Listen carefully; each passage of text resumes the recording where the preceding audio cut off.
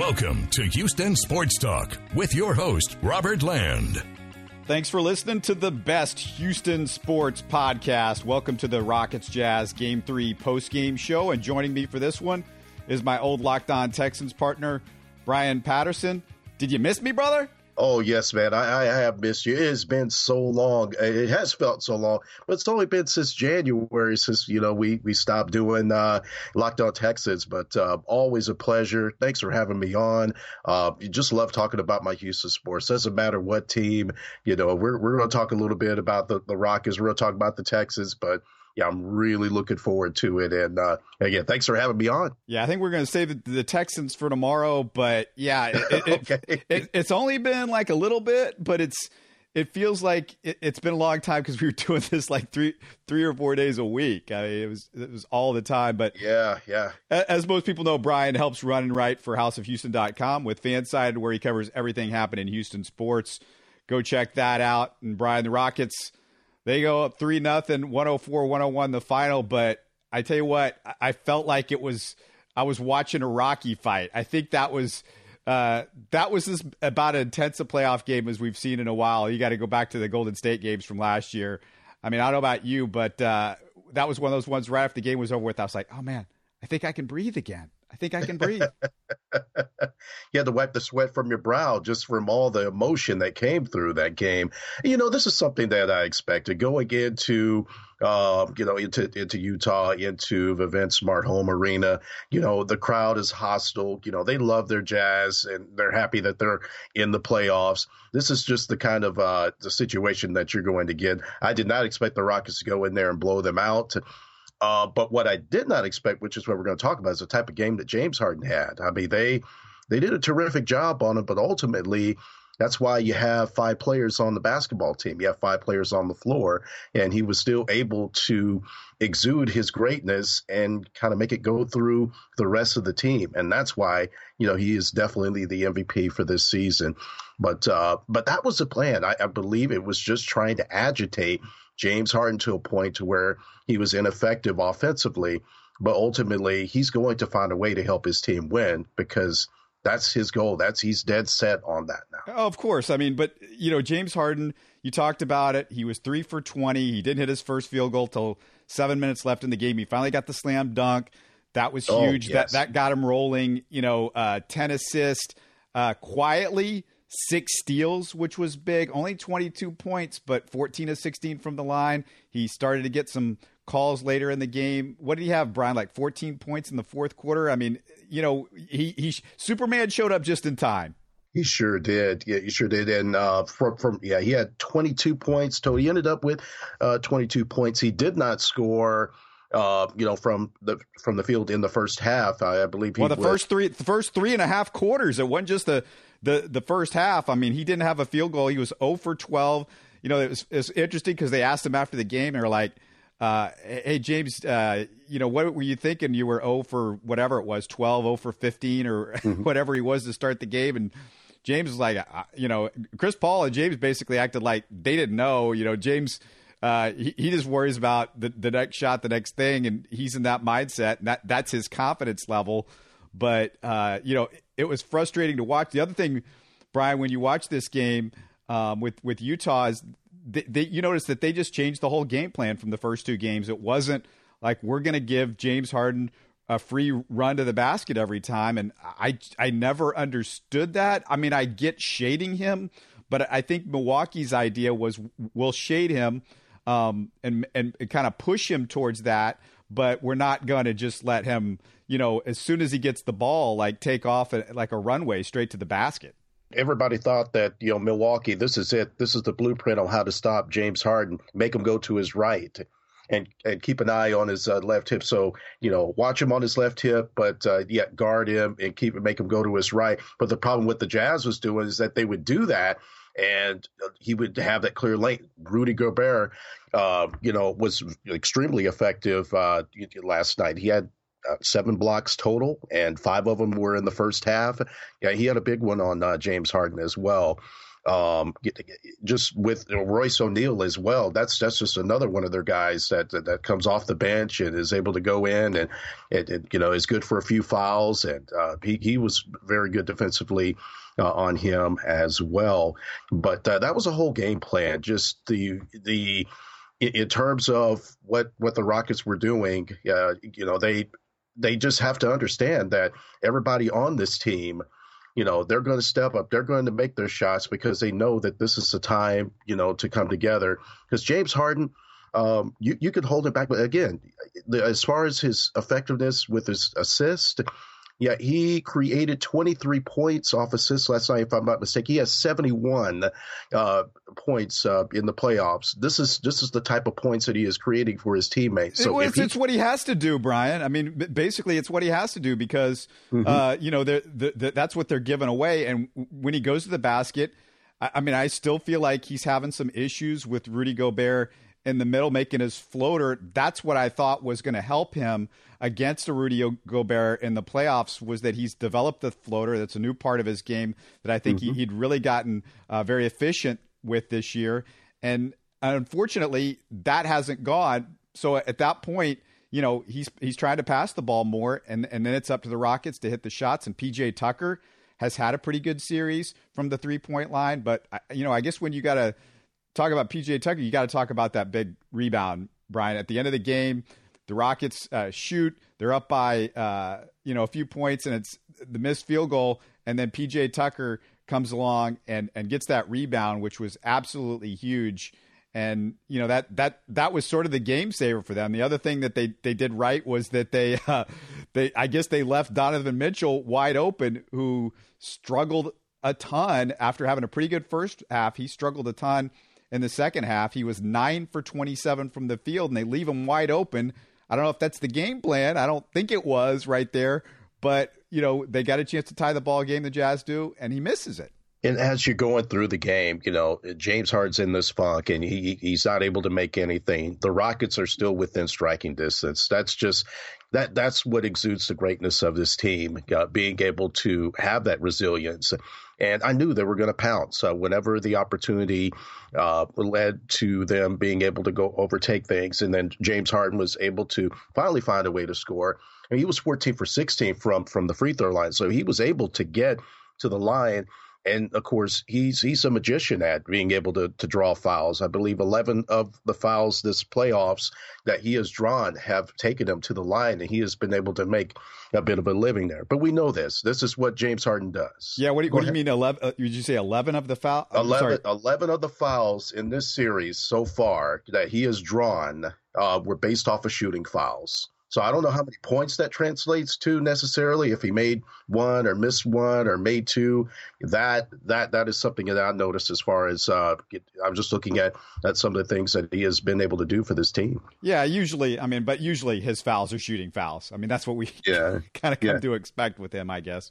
But yeah, I mean, if you look at the contributions of some of the other players for the Rockets, Austin Rivers again. I mean, Austin Rivers is having a really nice series. The first couple of games, he was plus 20 in the plus minus, and just the few minutes that he was playing each game. This game, not as much. Of course, it's a much closer game, but he was even. But 4 of 6 from the field. He hits a couple of really tough 3-pointers. One of them, I don't even know how he made it. He's like got a guy up in his face. He's falling away.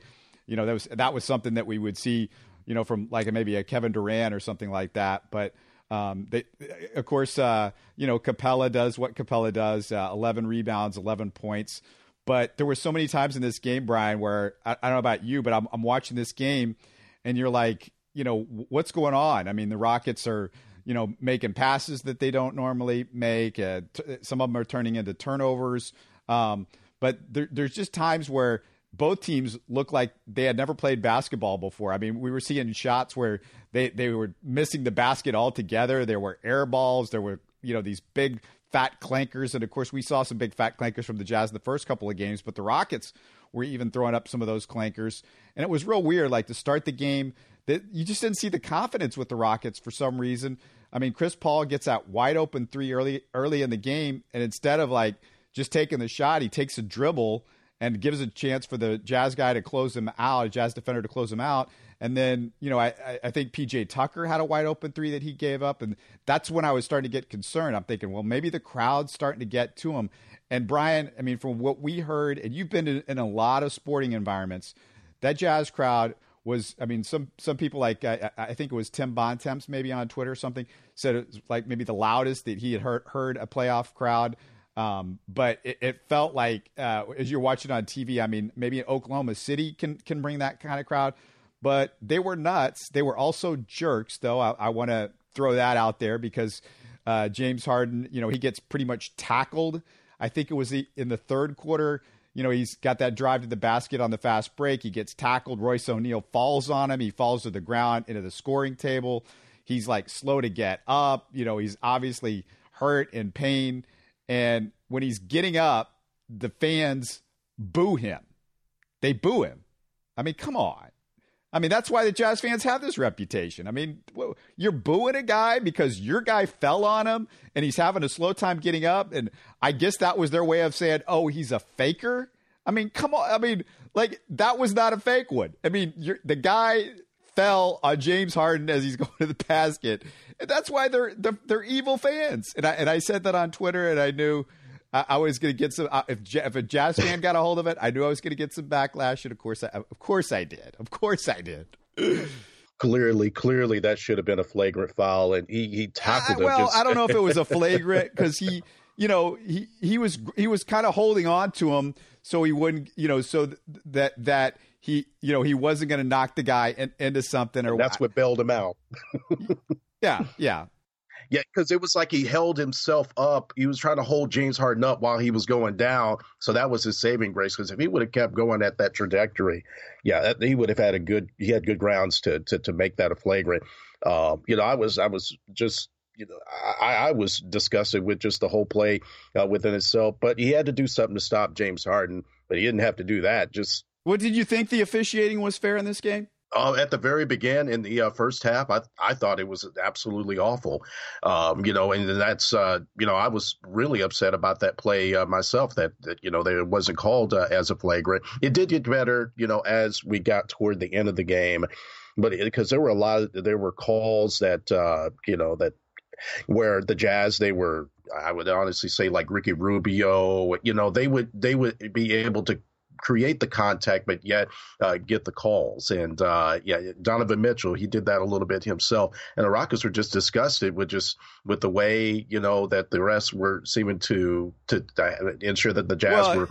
It was a thing where it was all chippy. Both teams were disgusted. Brian, here's.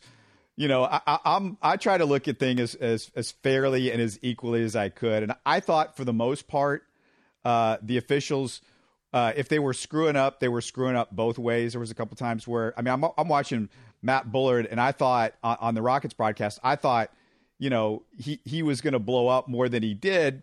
But he was fair and his in the way he was seeing things with the officials, and I kind of believe with most of what he was saying, what he thought is that the officiating was fair for the most part. Now there were some bad ones. There was some ones where I thought PJ Tucker got all ball, or maybe Chris Paul, but there are ones that it's a lot of those were just so close that you didn't know. Now where James Harden and Chris Paul got in foul trouble, I'm looking at those plays. Most of those calls, I got to be honest with you, I thought they were fouls. I mean, if you're being fair, I mean, I don't know about you. I thought the ones where James Harden and Chris Paul, maybe there was one, maybe two, but James Harden, he basically made they were plays that in every other game with every other player they would have been called a foul. And I mean, there was one foul I thought Chris Paul picked up that was pretty stupid because he threw the turnover and then he grabbed a guy at half court, and I'm like,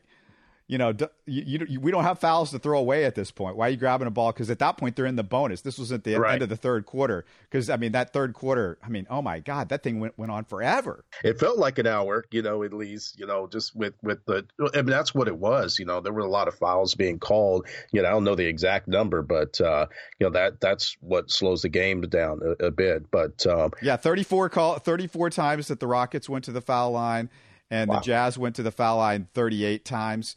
So, I mean, when you look at it in the end, it was pretty equal now. The Jazz fans will go, well, it was only the Rockets going to the foul line in the second half. And, I mean, in the fourth quarter, I should say. Well, if you look at the complete game, that was part of it. And speaking of, the foul line, I mean, look, the Jazz, they had how many free throws? 38. They made only 25. So they missed 13 free throws. That was a killer. But the Rockets, they weren't a whole lot better. They were 23 of 34 from the free throw line. And that's how you end up in a close game when those are the numbers. Both teams struggling from the free throw line. Exactly. And cannot stress this enough because, those free throws are going to be valuable down the stretch. And, the Rockets, were able to do enough at the end to ensure that happened. But, Rudy Gobert got going, and that was a difference maker. I mean, you look at, centers of today, Rudy Gobert, I would have to say is more, I wouldn't say necessarily a relic, but just his style. I mean, Clint Capella is the future of the NBA in terms of how centers should play the game, being able to, be able to rebound. I don't know if he's a relic because Gobert is a lot of what Gobert does is Capella is, he's a defensive guy. He's he's a rim runner that you're going to get the ball. To me, the relic is the guys like Patrick Ewing, the back to the basket. You throw the ball to him in the post. And, those guys are harder to find. Joel Embiid is one of those guys. But, no, Gobert, I don't feel like he'd played bad the rest of this series. I just feel like they finally kind of tightened things up on their defense. The defensive rotations were a little bit better with Utah. They just did a better job of covering everybody up, getting their arms in passing lanes, causing deflections at times, just making it much more difficult for the Rockets. But Gobert was he put his presence on the game. The big thing is Donovan Mitchell, especially in that first half. He ends up with 34 points, and like I said, he struggled a lot in the second half. But you look overall, it's 34 points, and you felt like more an imprint was made by him in this one than we'd seen before. Derek Favors was their second leading scorer. He had 13 points, but only in 15 minutes, and then it was Gobert with 10 points and Rubio with 10 points. And Rubio defensively, it looked like he had tightened things up a little bit better. But, I guess last couple of things, Brian, we're going to make this one quick because we're dealing with the holiday time here. But just noticed on Twitter right after the game, my favorite tweet was from Vernon Maxwell, Mad Max, who's always great. He says, the MVP purposely didn't make a field goal until the fourth quarter just to make the Utah fans think they had a chance. Well, you know what? There's a lot of history with Vernon Maxwell, in the playoffs, and of course, the first championship as well. And Mad Max, Twitter is just made for a guy like him, and it's just such a pleasure to see him on there, just being able to tweet out his thoughts because these are the same things. These are the same things he acted out verbally, during games. So, and he actually does provide good insight with his tweets as well. But with the Rockets, how about their bench production? Pretty much through this series, you're getting about 30 to 35 points out of them. Austin Rivers with 11 points in 17 minutes. You've got 5 rebounds out of Kenneth Faried. Daniel House, you only got 5 points out of him. You're blowing the lead here. Gerald Green with those 2 big threes in the fourth quarter. That was massive. Exactly, and he ended up being 3 for 5. For the game. It reminded me what back in the season, I think he had what was against the Oklahoma City. I think it was the last game of the season where he just goes nuts and makes 5 threes. I mean, that's your secret weapon. And I wonder why we haven't seen more of him. Yeah, I think he should, and this is what's happening, is he should just take Iman Shumpert's minutes because honestly, I don't know what is his purpose? Because Iman Shumpert is supposed to be here to be playing defense. He's supposed to be here, trying to knock down threes, to hit big shots, in the little time that he would get. But I haven't seen any of that. And most of the time he has had is garbage time. But Gerald Green is still such a valuable tool and asset to this team. Yeah, you're right. I mean, Shumpert hasn't played a lot, but I'll be honest with you. We knew they weren't going to go 10 deep, and I thought between Gerald Green and Iman Shumpert, Gerald Green plays D'Antoni basketball. He knows I'm not supposed to take 18-foot jumpers, and I wasn't a big believer in Shumpert. We've talked about it on the show a little bit, me and RG, but yeah, it's no surprise Gerald Green. He is perfect for these road games. Me and RG, it's funny because we talked about the fact that Gerald Green has been a road player at times this season. Or I don't know if we talked about it, or maybe I've heard so much over the last few weeks about the Rockets and the playoffs, but yeah, he has been a road performer, a road dog all through the season. It's almost like he gets up for the road crowds. He is fearless. It's great to have a fearless guy out there in the playoffs. You felt like a lot of times through this series that Utah was playing with fear, where most of the Rockets guys play without fear, and led by obviously guys like PJ Tucker and Eric Gordon is just he's got some ice water in his veins too. He's had a good shooting series, 3 for 8 in Game 3. So I mean, you're getting what you need out of Eric Gordon most nights, and except for a turnover in the game that kind of frustrated me. I thought he had another rock solid game, not spectacular, but he was solid. He's 4 of 11 from the field, but the big thing, 3 of 8 from 3-point range. But hey, the Rockets pulled it out. They're up 3-0, and Brian, it looks like you could take care of them in 4 games. It's weird because I think the schedule is that the Clippers and Golden State might play before the Rockets game on Monday night. So even though the Rockets would sweep, the Golden State could finish off this series pretty quickly as well. So with the weird scheduling that's going on, but that's what you needed to do, because you need to be fresh. You don't need to be going extra games with Golden State, coming up in the second round, and Golden State and the Clippers. I think it's back to being the mismatch that we knew it was going to be. You would thought that there was a run left in the Clippers. It was just a situation where, the Golden State Warriors said that we're not going to let this happen again. We're going to go in and make sure that they're not creating any headlines, because it was embarrassing. You give up a 30-plus point lead, in the fourth quarter, by the way. I watched that game. It was late the other night, and it was just really amazing to watch. And, you can't help but be proud of these Clippers. I mean, I would be rooting against them if for some reason they were a bit upset and the Rockets had to play them. But Patrick Beverley, Montrezl Harrell, all these former Rockets, being able to contribute and live in under Doc Rivers' philosophy, they have really blossomed under there. But you know what? This was my prediction from the get-go from this series. I predicted Rockets in 6. I thought the series was going to go a bit, because I thought every game was going to be like last night.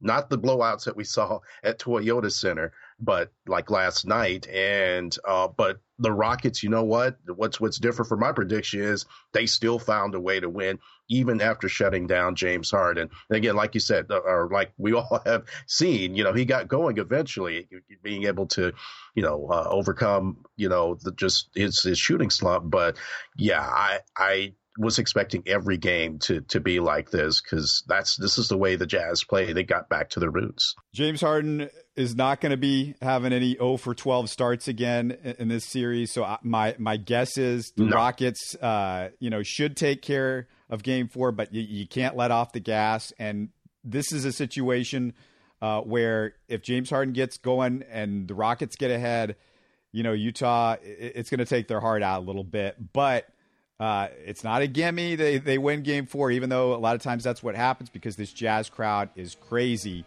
But we're going to come back at you with the Game 4 post-game. RG should be back. He's off for the holiday weekend. Great to have Brian on the show. Me and Brian are going to come back with you tomorrow for a real quick one on the Texans schedule. We're going to look at the Texans schedule that came out this past week. That should be a lot of fun. But the Rockets go up 3-0, 104-101, the final. And we'll talk to you again tomorrow. You're listening to Houston Sports Talk. Don't forget to follow Houston Sports Talk on Facebook and Twitter. Subscribe to us on iTunes, Spotify, the Google Podcast app, or the Stitcher app. You can support us by giving us a 5-star review on iTunes or by telling your friends about us. Spread the word, everybody. Thanks for listening.